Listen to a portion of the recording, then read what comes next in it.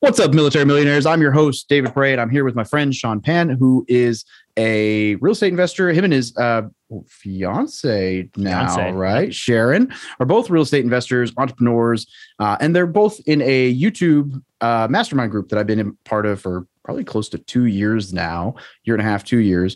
And so Sean is a real estate investor, lives in California, invests out of state, and I wanted to get him on the show because that's what I like to talk about. But he's also a hard money lender, so we can talk about hard money and some of the longer term financing that's available out there for investors, as well as some of the like YouTube and content marketing and online platform stuff, because well, they're both awesome at it. In fact, Sharon's TikTok is probably got more followers in the last week than I've ever seen on my page. So, they both have a pretty good presence and they do a lot of stuff in the entrepreneurial space. It's not just real estate. They do a lot of different things.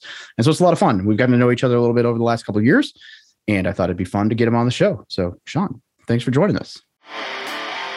Welcome to the Military Millionaire Podcast, where we teach service members, veterans, and their families how to build wealth through personal finance, entrepreneurship, and real estate investing. I'm your host, David Perret, and together with my co-host, Alex Felice, we're here to be your no BS guides along the most important mission you'll ever embark on, your finances.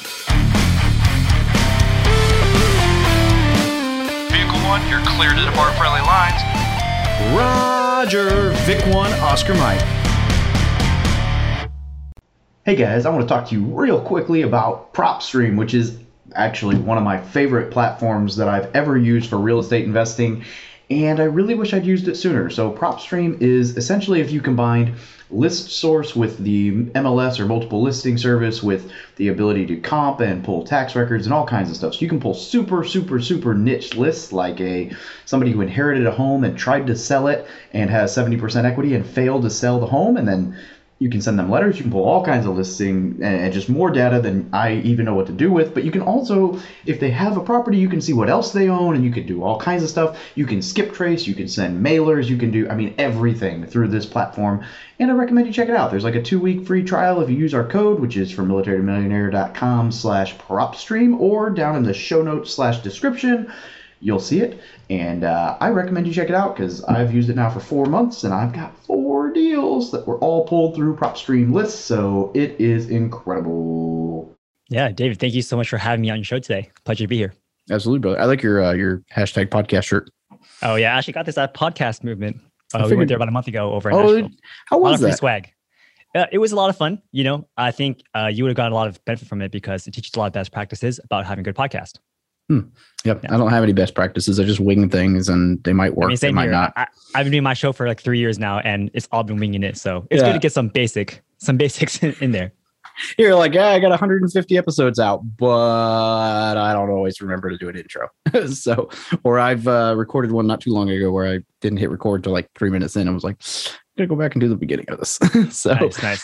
Still happens. But why don't you give the listeners a little bit of a background on how you got into real estate and kind of what you guys have done so far? Yeah. So if you guys don't know who I am, my name is Sean Pan. I used to be an engineer in my past life. So I went to high school, got good grades, went to a good college, and then I figured I'd be an engineer and work until I retire at age 65. But very quickly after graduating from school and getting my first job as an engineer, I realized that this is not where I wanted to be for the long run. And I started finding ways out, basically. I started different businesses. I started selling products on Amazon, tried selling some books online. And I even started a small quote unquote tech company with my friends, but none of those things really panned out. It was really until I got into real estate investing that I finally saw a path to me being able to leave this full-time job, aka the full-time grind, and being able to do something on my own. Honestly, one of the major downsides of having that full-time job is while it is nice and safe, there's not real big potential for growth. You're going to be limited to what your boss is going to pay you. And if you're not happy, you don't really have that many options. So you need to do whatever you can, especially while you're young, take these risks. And that's basically what I did. And that's how I got into real estate investing. Yeah, I like it. I agree completely. I tell people one of the biggest benefits and probably the most overlooked benefit of a W-2 is the ability to take massive risks, because you can, if you go out and buy 100 properties and they all fall apart, and you still have a job. So you're not going to die, right? You buy your first property and you're just not oh my God, I'm going to lose everything. you can take a little bit of those risks, but you have to take those risks, otherwise you're just gonna get stuck showing up 9 to 5 for the rest of your life, which is as much fun as that could be for like a year. It gets old. It gets real old. So no, I mean the saddest part, I guess, were people who were like my dad's age, 30 years older than me, and they were still unsatisfied with their career choices. They were telling me, Sean, when I was your age, I should have jumped to different jobs. I should have tried new things. But now I'm old. I don't have the opportunity to try these things, or I have a family to take care of. I don't have the luxury of taking these risks. Whereas I was like, okay, I have no excuse. Let's go and let's try different things. And so, yeah, that being said, I didn't just go ahead and quit my job right away, right? Like I built the path. I was like, okay, let's learn about real estate investing. Let's go to meetup groups. Let's try investing. And then once I have things good, then I could feel comfortable enough to leave. And that's basically what I did. I like it. So at what point did you decide that you were ready to leave your job? Like what was that work? I'm in that groove right now, but what was the decision for you? Yeah. So I got really lucky. Okay. So I used to work for a defense contracting company down in Southern California. We were making these big $1 billion satellites for the government. And we had this one project that required someone to go up to Northern California to work with another company. The thing is, most of the people already had families in SoCal. So they didn't want to move from Southern California to Northern California. I'm actually from Northern California. So they kind of went down the list of the most senior management positions. They said, no. Got to me. I said, yes, I volunteer. I'm going to go to work up there. And when I went up there, because you are technically moving, they're going to pay for your per diem, right? They're going to pay for your stay. They're going to pay for your food. So actually, I was making a lot of income for a while moving and working up in Northern California. But the thing is, there was a deadline. I knew that in 2 to 3 years, that opportunity would be done. They would tell me to come back to Southern California and I'll be, getting paid my regular wage. So right then I knew I have 3 years to get all of my things in order and leave my job when they try to pull me back, because there's no way I'm going to come back and effectively get half the pay than I was getting just a month earlier, right? So I already knew, like, I have a 3-year time frame. Let's get everything done so I can leave at that time. That's cool. I didn't actually realize that. That's a pretty sweet opportunity. I mean, don't get me wrong, San Francisco is a little bit more expensive than San Diego, but it's not so much more expensive that half your wages would like that. That's a significant cut still. I mean, it's a per diem thing. That's why, like, they're going to pay for your lodging. They're going to pay for your food. They pay for like your car expenses for some, percentage of the mileage or whatever. And that's why your income is boosted, right? And on top of that, I had a property and I started the house hacking method. So I rented out the rooms to my friends, also from Southern California, who moved to NorCal. They're my friends, right? I'm used to living with roommates. I said, just come live with me. So it's less lonely for me. And I can, of course, lower my cost of living expenses there. Smart. The house hacking is like my absolute favorite thing that you could ever do getting started in real estate. I think that's the best idea for really anyone starting in real estate. I love just all different versions of it. But I also like the fact that you were able to do it to essentially subsidize your living costs in a more expensive market while you're getting paid extra for living there. And you're living with friends. Like that's a win all the way around, because I would also imagine you probably let them stay for a little bit less than what they would have been paying to stay at, some other, I mean, that's not the cheapest market in the world. So you probably let them stay for a little bit of a discount because they're friends. So it's a massive win-win-win for everyone. Absolutely. And honestly, I hate dealing with nitpicky tenants. So I did charge them less for another reason too, right? If I'm charging them less, then they're not going to complain to me as much. Yeah. They know that, hey, if I tell them, you know what, it's not working out, go find somewhere else, their rent's going to be a lot more than if you just stay with me. That's true. Yeah, that's a good point. Yeah. In San Diego, I had a roommate, my buddy John, and same thing. Charged him a little bit less. Good friend, but it was like we would work out together. We'd keep each other in check. We'd drink a beer at the end of the day and talk about real estate. Like, don't really get any better than that. I mean, aside from actually living with my family, which is usually better than that. But maybe John can come anyway. It was a good situation. So all right, so you're house hacking. You're on per diem. 3 years is a pretty tight timeline. Did you own any real estate other than that before that 3-year mark, or was this kind of when you were getting into it? That's basically when I was getting into it. So this was 2016-ish. Yeah. But from, it wasn't like I didn't know about real estate investing before that. I'd probably been following BiggerPockets since around 2013. Yeah. I always plan on buying properties here and there, like even in Southern California. At the time, you could buy some condo or some fourplexes for about $300,000 over in Compton and Inglewood. My girlfriend's dad at the time did not want me to buy those properties because he didn't want his daughter living with me in Compton, Inglewood. But in any case, I decided not to buy it. I focused on school, focused on my job. And it wasn't until 2016 when I really got into it. And it was funny. I was just scrolling through Quora, Quora, the app. And they said, oh, what's the best way to get into real estate investing? Go to networking events. Go to your local RIAs, right? Real estate investment associations. So that's what I did. I went to meetup.com. I signed up for almost all of the top real estate investment groups out there and just showed up. So, the first few weeks you go there, no one knows who you are. They talk to you briefly and then they walk away. And the next month they see you again, they figure out who you are, and then you have the same conversation. So I did that for a whole year, just showing up to groups, understanding the different types of real estate investing strategies and where to invest if you want to invest out of state. And eventually I said, you know what? I can't just continue going to these meetup events and not doing anything, right? I need to have something. So I had the funds. I just bought a property in Jacksonville just to see how it was. And not going to lie, I don't think it was an amazing home run or anything, but I think it's a solid base hit. But by buying that first property, I learned so much, just from the whole process of finding the property, finding the right team members like your agent and property manager, seeing what rehab really is like, and then seeing the checks come in. You realize, wow, they really wasn't that bad. So then you can do another one and another one. And that's basically how we got our portfolio started. Yeah, no, absolutely. I love that you mentioned the fact that your first one wasn't necessarily a grand slam, just a base hit. I think that's so crucial for people to realize. People get wrapped around like, not buying their first deal yet because they want to make sure everything's perfect. Your first deal is not going to be perfect. My first deal wasn't my best deal. It was a good deal, but it was not my best deal by any means. But you're never going to learn if you don't just pull the trigger and go. Like you can read and learn and network all you want, but you really don't learn until you own a house and you're like, oh, wow, this actually works. And holy crap, I can do, whatever. So I think that's a really powerful point for people to understand is that, doing your first deal is more important than like how good your first deal is, if that makes sense. I mean, obviously you want to get the best deal you can, but even if it's not, the education you're going to get out of that, as long as it's not a terrible deal, you're going to be totally fine. And it's going to pay you so much in the long run just from what you learn from that. Absolutely. And I think the risk is also relatively low too. Like if you're buying a regular house for a long-term rental, you're getting, property for just 20% down. So for a $100,000 property, you're really only risking $20,000 upfront. So even if you lose money, it's unlikely you're going to lose all of your money, right? You're not going to lose $20,000. If you can hold it for a long term, you can make the payments, then over the long run, you are, most likely going to be better off than not doing anything. And of course, you learn so much from the experience. It's really worth it to just get started and try it.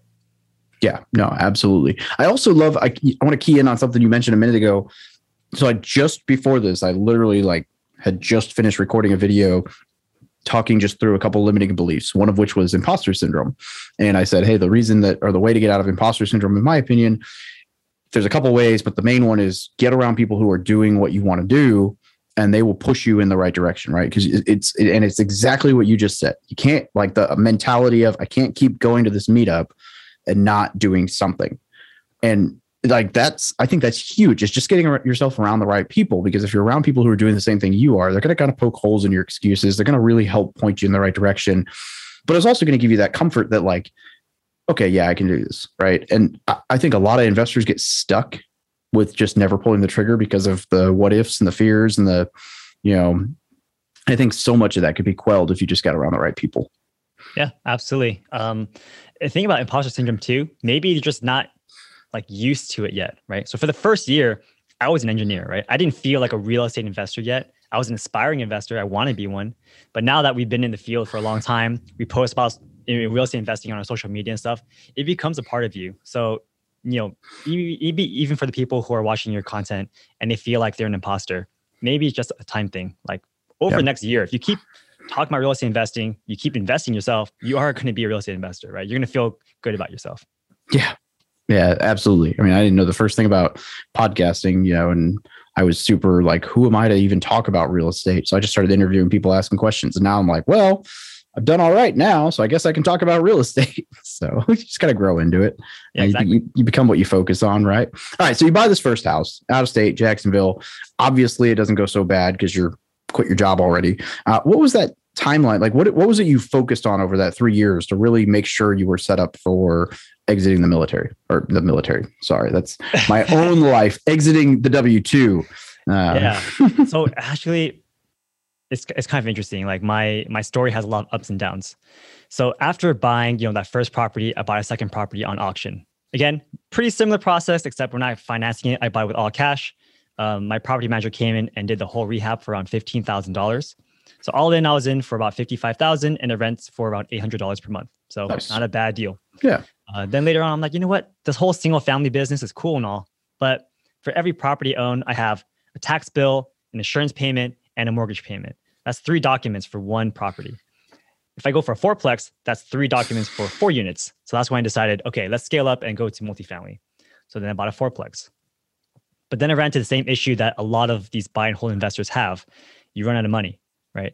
So of course, I was still making money for my full-time job, but it really wasn't at the pace that I wanted to quickly scale my, quote unquote empire. Yeah. Of course, during that time, I started looking into like multifamily syndications, how to grow, blah, blah, blah. But the thing is, in the Bay Area, a lot of real estate investors here are actually big time flippers, and they're doing like 7 figures a year. And I'm thinking like, wow, if these guys can do it, I should be able to do it too. And so in 2017, I was continuing to go to these meetup events, and as a person who wants to provide more value, I actually signed up to be like the check-in guy. So I was checking in people at the meetup groups. Otherwise, they wouldn't remember my name. Like that was the real reality of it. People don't remember who you are unless they see you all the time. So that's why I was checking in everybody. The person next to me, she was also like a growing real estate investor. She is now actually a really big investor. She has her own YouTube channel. Her name's Lisa Covington with Transform Real Estate. Okay. So at the time, both of us were like just starting out, right? And she had already done a couple of projects. Her money was kind of lent out to other flippers, but she came across an opportunity where she didn't have enough funds to do it herself. So she came to me and said, Sean, I know you've been looking for an opportunity. Do you want to partner with us on this one? And I said, yeah, sounds great. This property just happened to be like 1 block down from where I usually, like where I got lunch, like every day. So I knew the area very well. It was about 2 blocks from LinkedIn's headquarters campus. Cool. Purchase price for $865,000. The contractor said it would be done for $50,000 to $75,000. And the ARV at the time was 1.2 million. So I thought, oh, that's actually a pretty good spread. Yeah. Yeah. So that's when I got into my first flip. Of course, again, you have to learn everything about how to get a flip project, which is very different from how to buy a long-term rental property. Like how do you deal with buying a property off market, how to deal with short timelines, and how to deal with a hard money lender. Yeah. But then long story short, we did all that. We have the project, and the property actually sold for $1.4 million instead of 1.2. So we made a lot of money on that one deal. And I was thinking, dang, flipping is easy. I basically made like 3 times my base salary in one flip in 3 months. So I'm like, why do people work full-time jobs? I was like, I don't want to be here anymore. Let's keep doing this. So anyways, I started flipping more houses. Some of them went really well. And then I got caught up with a big fat head, and I got too many properties. I over leveraged, and then I lost a lot of money on those. So that was not fun. So then it was basically an up and down roller coaster ride. But I knew long term, this is still the way to go. There's more opportunity by doing it this path versus working that full-time W-2 job. So that's why at year 3, even though I may not have been completely set up with a nice fat cushion, I was already making decent income from my rental properties, had other sources of income. And I felt, you know what, no matter what, I don't want to work full time in an industry where I don't really get anything from it, right? Like me being really good as an engineer only helps me good as an engineer for this company. It's not transferable knowledge, right? I can't start my own satellite company, or I don't have any aspirations to. Whereas if I work on real estate, there's so many like avenues that I can benefit from it. And that's why I decided to leave, even though I didn't have this huge nest egg to just retire off of. I like it. Yeah. And I've had some similar downs in my up journey. But the ups always outweigh long-term for sure, at least in my experience. So, and that's cool. Mm-hmm. I like it. All right. So you make it through year 3. Tell us a little bit about what you're doing on the social platform, and then let's get into some hard money. So I know you've got YouTube, you got a podcast, you guys both do various different income streams through some stuff online. So can you kind of unravel that a little bit? Because I personally just enjoy talking about those kinds of things. Absolutely. So I mean, like I mentioned, a few years ago, I made this huge win from my first flip project. And of course, it felt great because I made a lot of money in one shot. But then after thinking about it, it kind of left me a little bit empty inside, because I felt, okay, who really benefited from this transaction? I did for sure because I made a lot of money. My real estate agent, kind of, he did the work and he got his commissions, but he only made, his commission split. The sellers obviously didn't make that much money because they sold to me at a discount. And of course, like, long story short, I didn't feel like it fulfilled any kind of altruistic goal, right? I felt like the only person who wins from this China transaction is me. So I wanted to find a way to like bring more benefit to the world. And that's honestly why I started the podcast. I wanted to share the information with other people who were kind of just getting started as well. And just like you in the very beginning, I was kind of just sharing tips. But then later on, I decided, you know what? The podcast is actually a very powerful platform because now you can bring on guests of your own to come talk to you. And you get an hour of free consulting from some of the best minds in the industry. Yeah. Like when I was first getting started, I was very nervous. So I would often just go to the meetup groups and sit in the back, take notes, and then bounce right after the meetup was over because I didn't feel like I had anything to contribute to these other people. Now with the podcast, I can go up to the speaker and say, hey, I love your presentation. Can you come on my podcast and, share your knowledge with my audience? He's willing to drive, an hour to come speak to a meetup group with 100 people. Why wouldn't he be able to come on my podcast, not even drive anywhere, and be able to speak to hundreds of people who listen to my podcast? So it was a much better value prop versus, hey man, I loved your presentation. Can I take you out to lunch? They're like, yeah, but I don't want to drive an hour for just lunch with you. I don't need the $20 for lunch, right? Yeah.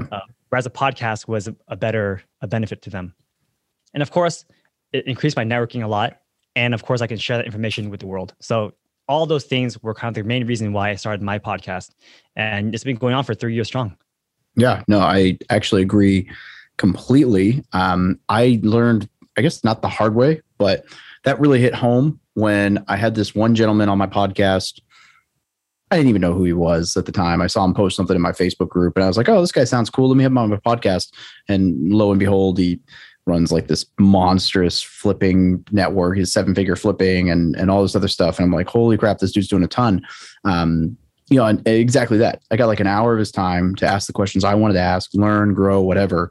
But it's beneficial to them as well. In fact, now we co-host a real estate event together for service members. I'm speaking at his event, it's become a big thing, but you're exactly right. Like if somebody reaches out to me and they're like, hey, I want to pick your brain. Can I buy you food? It's like, well, there's got to be some reason there to do that because that's a lot of time that I could be spending focusing on something else to, essentially just give you information, right? The lunch isn't what I'm looking for. So whereas like a podcast invite, like I've never turned a podcast invite down because it's like, well, you never know how many people are going to listen to that. And it's fun. All you're doing is talking, right? Yeah. Just having fun. You're chatting. There's no commitment to you. Like I didn't have to drive all the way to where you are to have this podcast, right? I can just do it online. No. So it's great. So anyways, that was the podcast. And I've been doing it again for 3 years straight. But then let's see, maybe 6 months into the podcast, I actually had a call with Graham Stephan, right? The big YouTube celebrity guy. He told me straight up, he was like, hey man, podcasts are great and all, but they don't spread very much. YouTube spreads because they have an algorithm. And I was like, yeah, that makes sense. So that's actually how I got into YouTube. YouTube's also pretty interesting too, because the content is a lot shorter. These podcasts last for like an hour. YouTube is like 10 minutes and it's like condensed information. You can like share these links. They're more visual. And of course the information spreads. So I've been doing that for about 2 years now. And it's been interesting, again, similar ups and downs in terms of like how I feel sometimes, especially when you see other people who are like skyrocketing. But at the end of the day, you have to remember, like, why are we doing this? Okay. Yep. And it's like, yeah, the views are good and all, but you're doing this because like, honestly, it helps you learn better when you have to teach other people like a skill, right? Like if you want to be really good at physics, try teaching physics. You'll have to like learn a lot. Yeah. So same with real estate investing. Another value kind of add component that I created is I created a meetup group. So we were meeting up over locally in like San Jose twice a month. Then with the pandemic, we shut that down and made it to a virtual meetup. So I'm still doing virtual meetups. I had one yesterday, and we usually get like 100 people or so to show up virtually. So those are all like fun activities.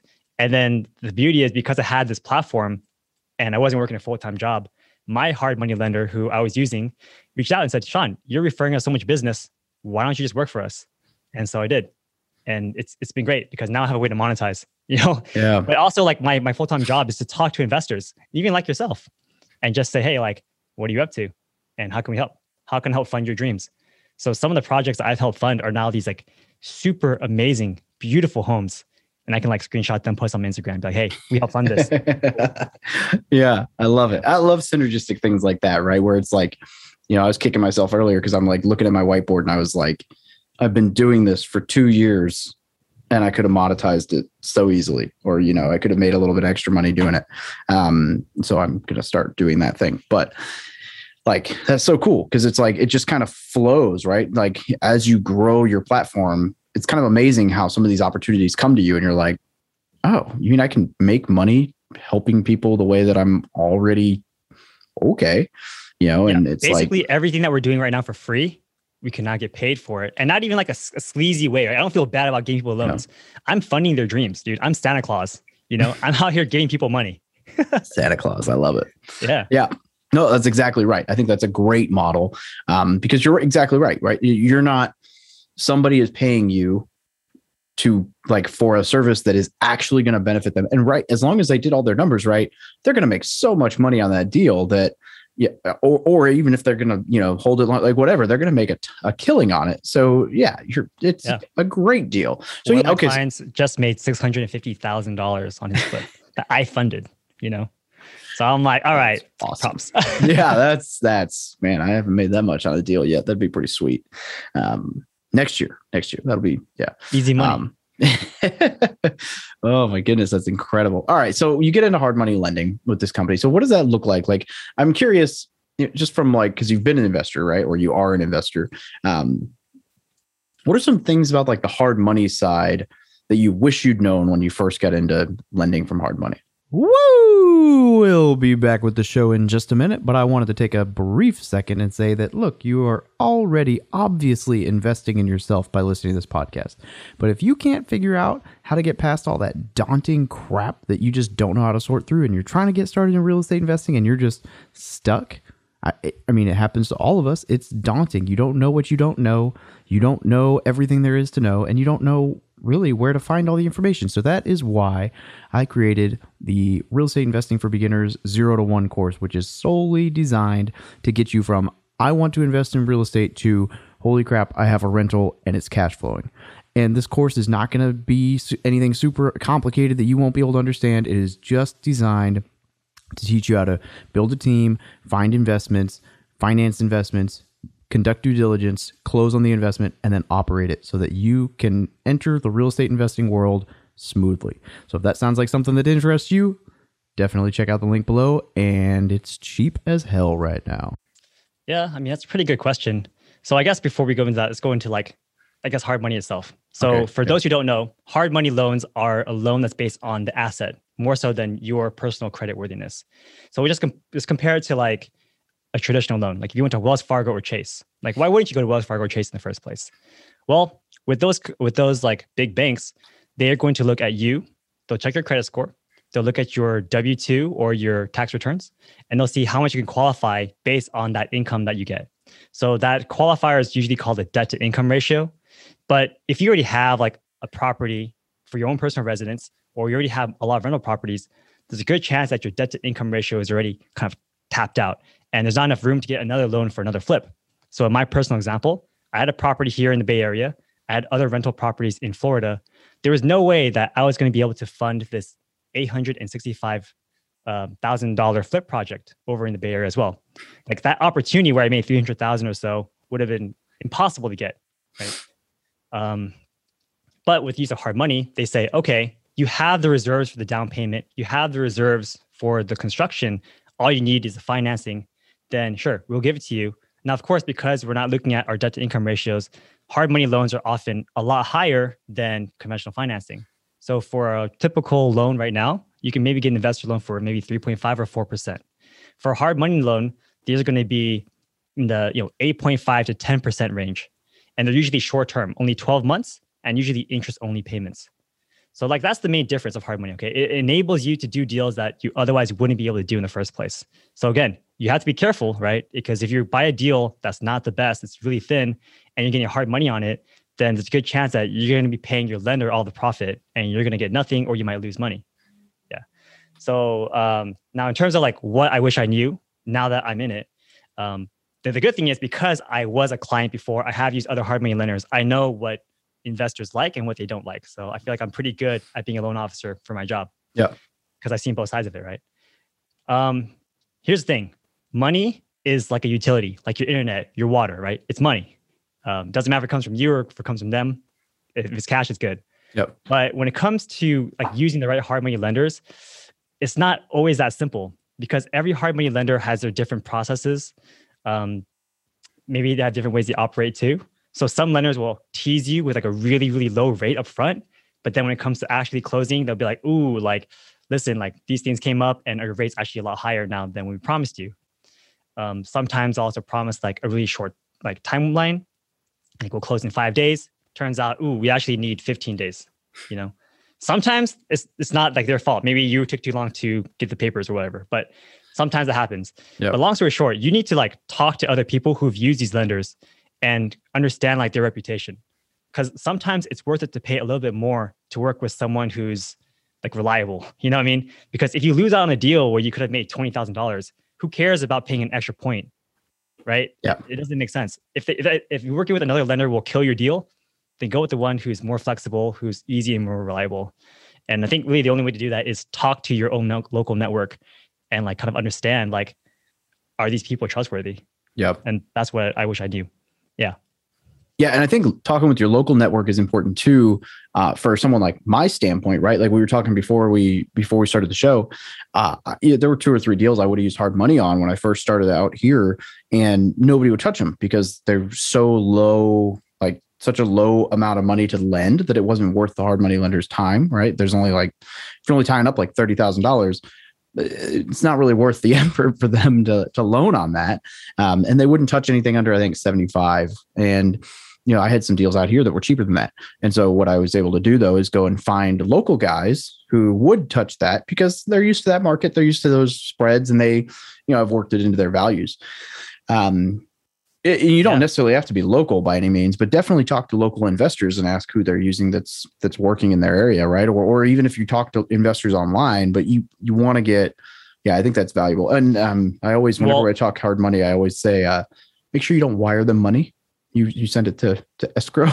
I almost got scammed by that once when I was a youngin'. Like, oh yeah, just send the money straight to me and we'll wire you the rest. The only money that you should be sending to the hard money lender directly is if they have an appraisal fee or some kind of like survey fee. Yeah, like that's fine. But everything else is usually paid at close, like the origination fees, the processing fees. That usually goes to escrow, and then they get paid out at close. Yeah. You mentioned something that I want to get back to, but I forgot. Crap. I was talking about local investors and local.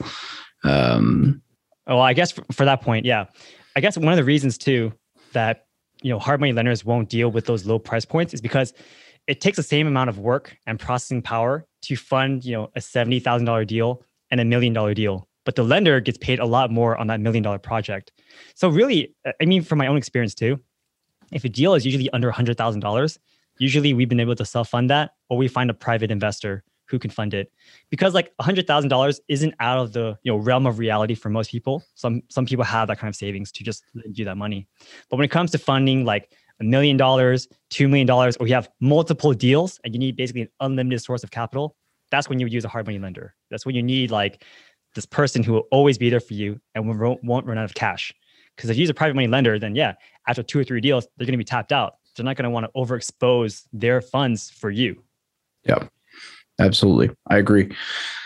And I mean, it all goes back to relationships, right? If you do more volume with them, right? If you've done, you know, 4 $500,000 deals with someone, and then you're like, hey, I got this one, but it's 90, like they might work with you. But if it's your first deal ever, another question. So for you, like, what kind of experience are you guys looking for when you're looking for hard money? Will you take like a first time house flipper? And if so, like, are there additional buffers in there for, you know, I mean, obviously it's a little bit riskier for a hard money lender than for a bank lender, which is why you guys are able to charge more interest, because you're taking a little bit bigger risk by just lending on the asset and not really understanding the client's financials.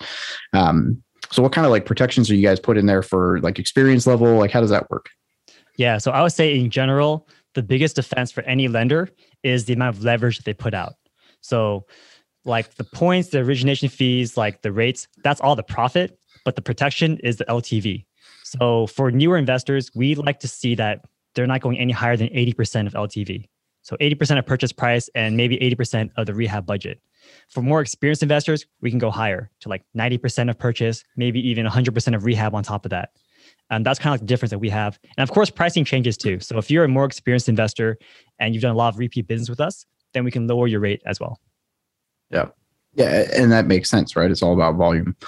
And I mean, everything plays into risk. So the less risky you are as a borrower, the more experienced you are, then, the better it'll be. You mentioned before we started recording that you do long-term stuff as well. What do you guys do with that, and kind of what's the difference through that stuff? Yeah, so the long-term rental loan program is super exciting, actually. Cool. It's a relatively new product for basically many of these hard money lenders out there that came out like kind of right before the pandemic started. So within the 1 or 2 years, essentially it solves the problem of scaling your rental portfolio. So in the past, a lot of big-time real estate investors in the single family or the 1 to 4 unit space, they would buy a property, they would refinance or finance it, and then they would get to 10 different loans.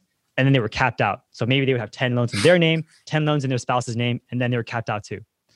Another issue that they came across was the debt to income ratio that we mentioned before, where they have this huge property, let's say like in the Bay Area or San Diego, and they have some rentals out there, but they can no longer get more rental properties because their debt is too high relative to their income.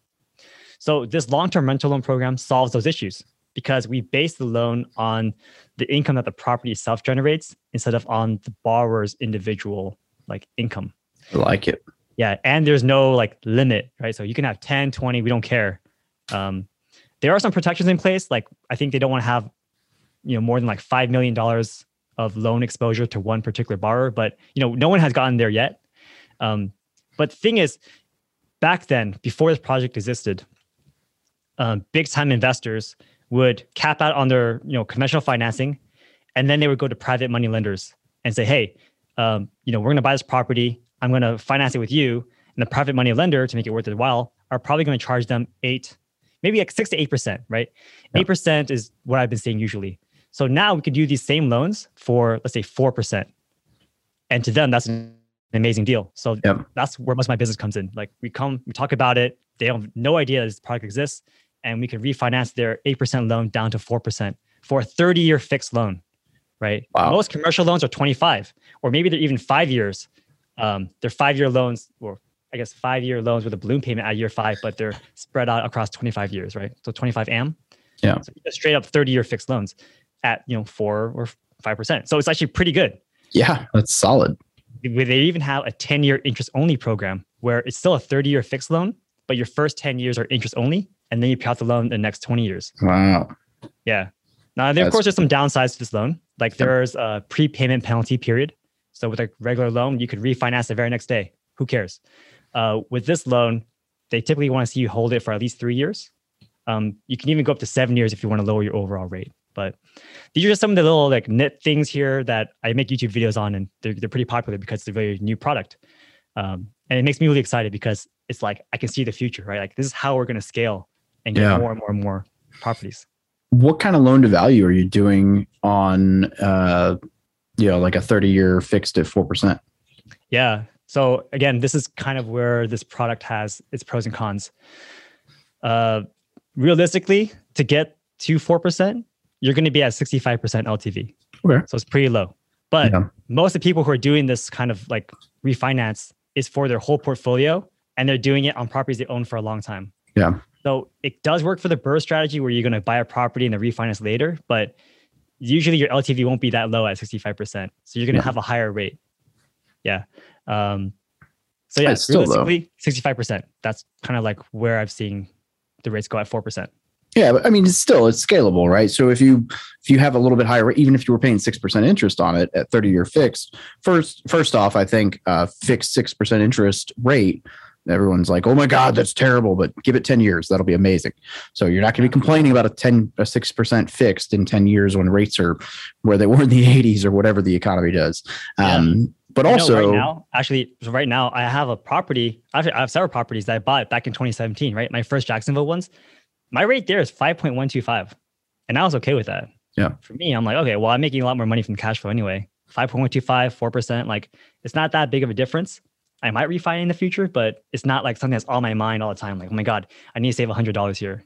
You know, it's good, but not that great. Yeah, my first property was 5.5% interest. My first 10 unit, and then I dropped it to 5.25. Now it's 4. That one's 4. You know, but at the end of the day, like, it's really not that big of a difference. So it's like if I had to pay 6% interest, but I was able to do a BRRRR after I've already got 20 properties under my belt, no one else is going to lend me. Like 6% interest isn't the end of the world for me to get loans and scale. I mean, that's lower than I'm paying a private money. I mean, I'm doing a deal. I close in 2 weeks and I'm not putting a penny into it. So it's going to be purchased by private money, and then I'm going to roll it into my bank. And, you know, I'll only have it under private money for a few months. But even that, I'm paying 1.10%, right? Because it's, you know, hey, the price I got to pay to move it quick. I mean, I send an email, I get funding. It's a great deal because I'm not putting any money of my own into it. So my return is great. I'm going to have equity and all these other great things that you're walking into, but it's definitely not a 4 to 6% fixed, like long-term 30-year loan on the private money on the buy side. And I'm going to have transactional fees on both of those, you know, both the closing and the refi. So it adds up for sure. So that's really not a bad deal. 4 to 6, you know, that's awesome. Like when you refinance, then you can pay back your other lender so they can give you more loans. Because like the problem comes like, I'm gonna hit that wall soon. Right? Yeah, exactly. He's gonna run out of money. He's like, hey, Dave, kind of surprised I haven't. I'm sorry. You must be a really rich guy.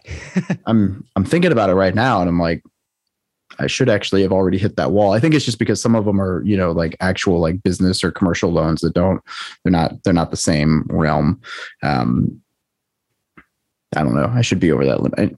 Maybe I just have a really cool, I mean, he is portfolio. So maybe I've just got most of my stuff in portfolio stuff where it's in house. I don't know. Nice. Yeah, he's amazing. But he's not going to be able to do everything that I do. That's for sure. So eventually he's going to come, it's going to come back and he's going to be like, all right, you cut off. Can't keep doing this for you. So, yeah, you know, I mean, I think it's good to just have a bunch of different lenders, right? For all different types of scenarios. Yeah. Private money lenders for your smaller deals, have hard money loans lenders for your maybe medium deals, and then have these large commercial lenders for your big multifamily projects. Yeah.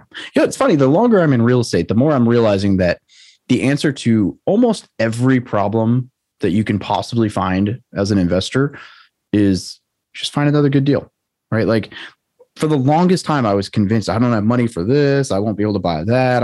It's crazy to think back to 5 years ago when I first started and I was like, there's no way I'll have money to buy another product. Like I was able to walk into this guy's house, walk around this fourplex and say, I'll give you 90 cash. Well, I said 85. He came back at 90 cash. And then I had 3 weeks to be like, all right, I got to find somebody's money to buy this. Right. And it happened. It worked. And it's like, it happened because I've got a good deal. The person knows me. They like, you know, they trust me, whatever. But also because it's a deal where like it's a good play there's a 50,000 in equity when I buy it. It's going to be refinanced out in a couple of weeks, a couple of months, maybe. You know, it's a very short play, but it's a quick hit. You know, it makes sense for them. It's a win-win-win-win. I got a track record, whatever. But like all of that just stems from finding a good deal, right? If you find a good deal, you can find financing, but through all of these programs. Yeah, I agree. And I think some of the best real estate investors, they do just that. Like they find the good deal first and then they figure it out later. And it always tends to work out because they have a good deal. Yeah, absolutely. Because the alternative is you go around asking people like, hey, would you lend to me? Would you lend to me? Would you lend to me? You know, and you find out all these terms, that's all well and good. And then you're like, never have a deal.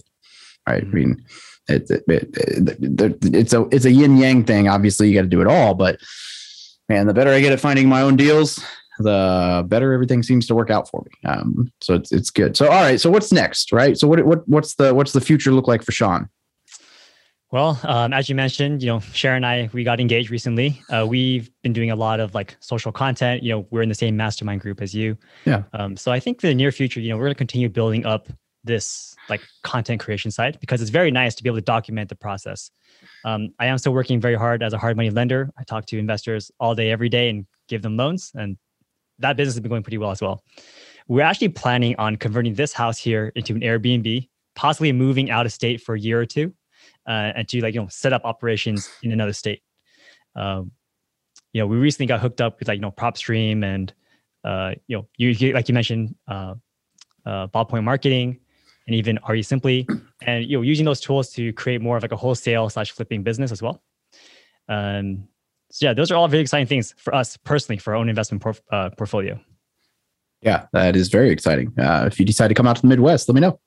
Yeah, well, I mean, none of your properties are out here, so I can't imagine you want to start setting up shop here. But all of my friends who visited so far were impressed, and not just because I took them in the backyard and let them shoot long rifles and drive 4-wheelers, but anyway. So, all right, well, that's exciting. But again, congratulations to you guys, and I look forward to seeing your platform grow.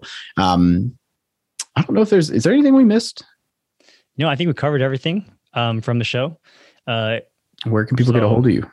Yeah, I mean, if you guys want to reach out to me directly. Where do they get to watch you dance on TikTok?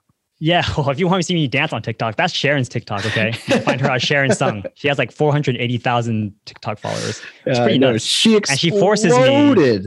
Yeah, she forces me to dance sometimes. And I'm just like, oh my God. You can see the pain in my face during those dances. Oh my gosh. I remember we were like on a YouTube chat and I think it was Chris was like, oh my gosh, you had that one video do well. And all of a sudden she was like, everything just, I was like, holy crap. And then Instagram Reels and everything. I mean, she just blew past me on every platform that could possibly be vertical video. And I was like, must be nice. Yeah, it's like 115,000 on Instagram now. It's crazy. She gets DM'd all the time from random people. Yeah. And I mean, and the cool thing with that, not that this really, I mean, people don't think this ties into real estate, but like, man, the opportunities you get out of that is crazy.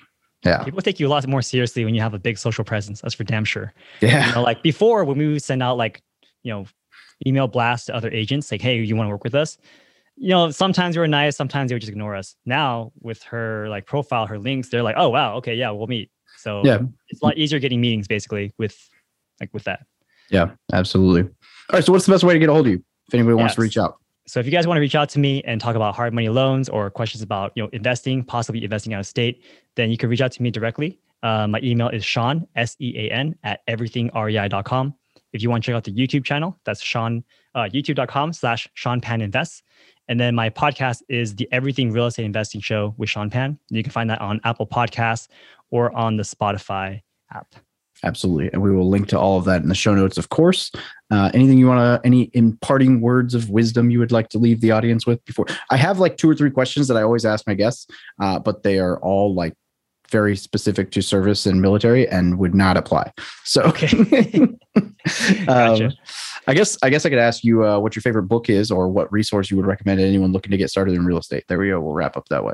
Yeah. So, I mean, we do have a course that's really affordable, only like $350 or so, that teaches you guys how to buy your first out-of-state rental property. So it's really good for people who are kind of on the fence and not sure how they can scale and buy properties in a place they've never even heard of, right? I know that was a big challenge for many of my friends and even, Sharon herself when she first got started with out-of-state investing. So the course is called Remote Rental Riches. And if you want, I can even give a discount code to your listeners. Yeah. What code would you like me to put down on that? I don't know, just military. Military. Okay. So just go to remoterentalriches.com just look up the course Remote Rental Riches and then use the code military for a 20% off coupon. And I'll do that just for you. Yeah. I appreciate your followers. Yeah, no problem. We appreciate that. And of course, like there's a lot of books out there that I've read to just get started to kind of understand what's going on. One of my favorite books was The ABCs of Real Estate Investing. I think it's one of the Rich Dad series. Yeah. But at the end of the day, I think the best way to get started is to network in the very beginning. So go to your local RIAs, kind of find out like what type of investing do you like to do? Are you more into multifamily? Are you more into single family long-term stuff? Do you like short-term rentals? Kind of understand like the different types, the different pros and cons, and then follow someone that does that exact same strategy as you. And honestly, like you said in the beginning, you are not going to learn as much from reading a book or listening to a podcast or watching a video than just actually doing it yourself. Like doing it yourself, you're going to become a master after like 1 or 2 tries. So, try to do it ASAP if you can. Right on. Well, hey, Sean, thanks so much for joining us today. This has been a lot of fun. Yeah, Dave. And I'll talk to you, I guess, in a week and a half on our YouTube chat. Oh, I'm going to see you in person at FinCon. Oh, that's right. That's right. We're gonna do a drink. I'm gonna get with Sharon. I'm gonna be like, yo, come dance on my TikTok and help me blow up, please. And then it's not going to work because they're just going to see me and they're going to be like, ooh, who's this asshole? But oh, man. Awesome. Yeah, I look forward to it. We're going to have to hang out there. That's going to be a good time. Yep, will do. Absolutely, brother. Have a great day. Thank you for listening to another episode about my journey from military to millionaire. If you liked it, be sure to visit FromMilitaryToMillionaire.com/podcast to subscribe to future podcasts. While you're there, we'd love for you to rate the show, give us a review on iTunes. Now get out there and take action.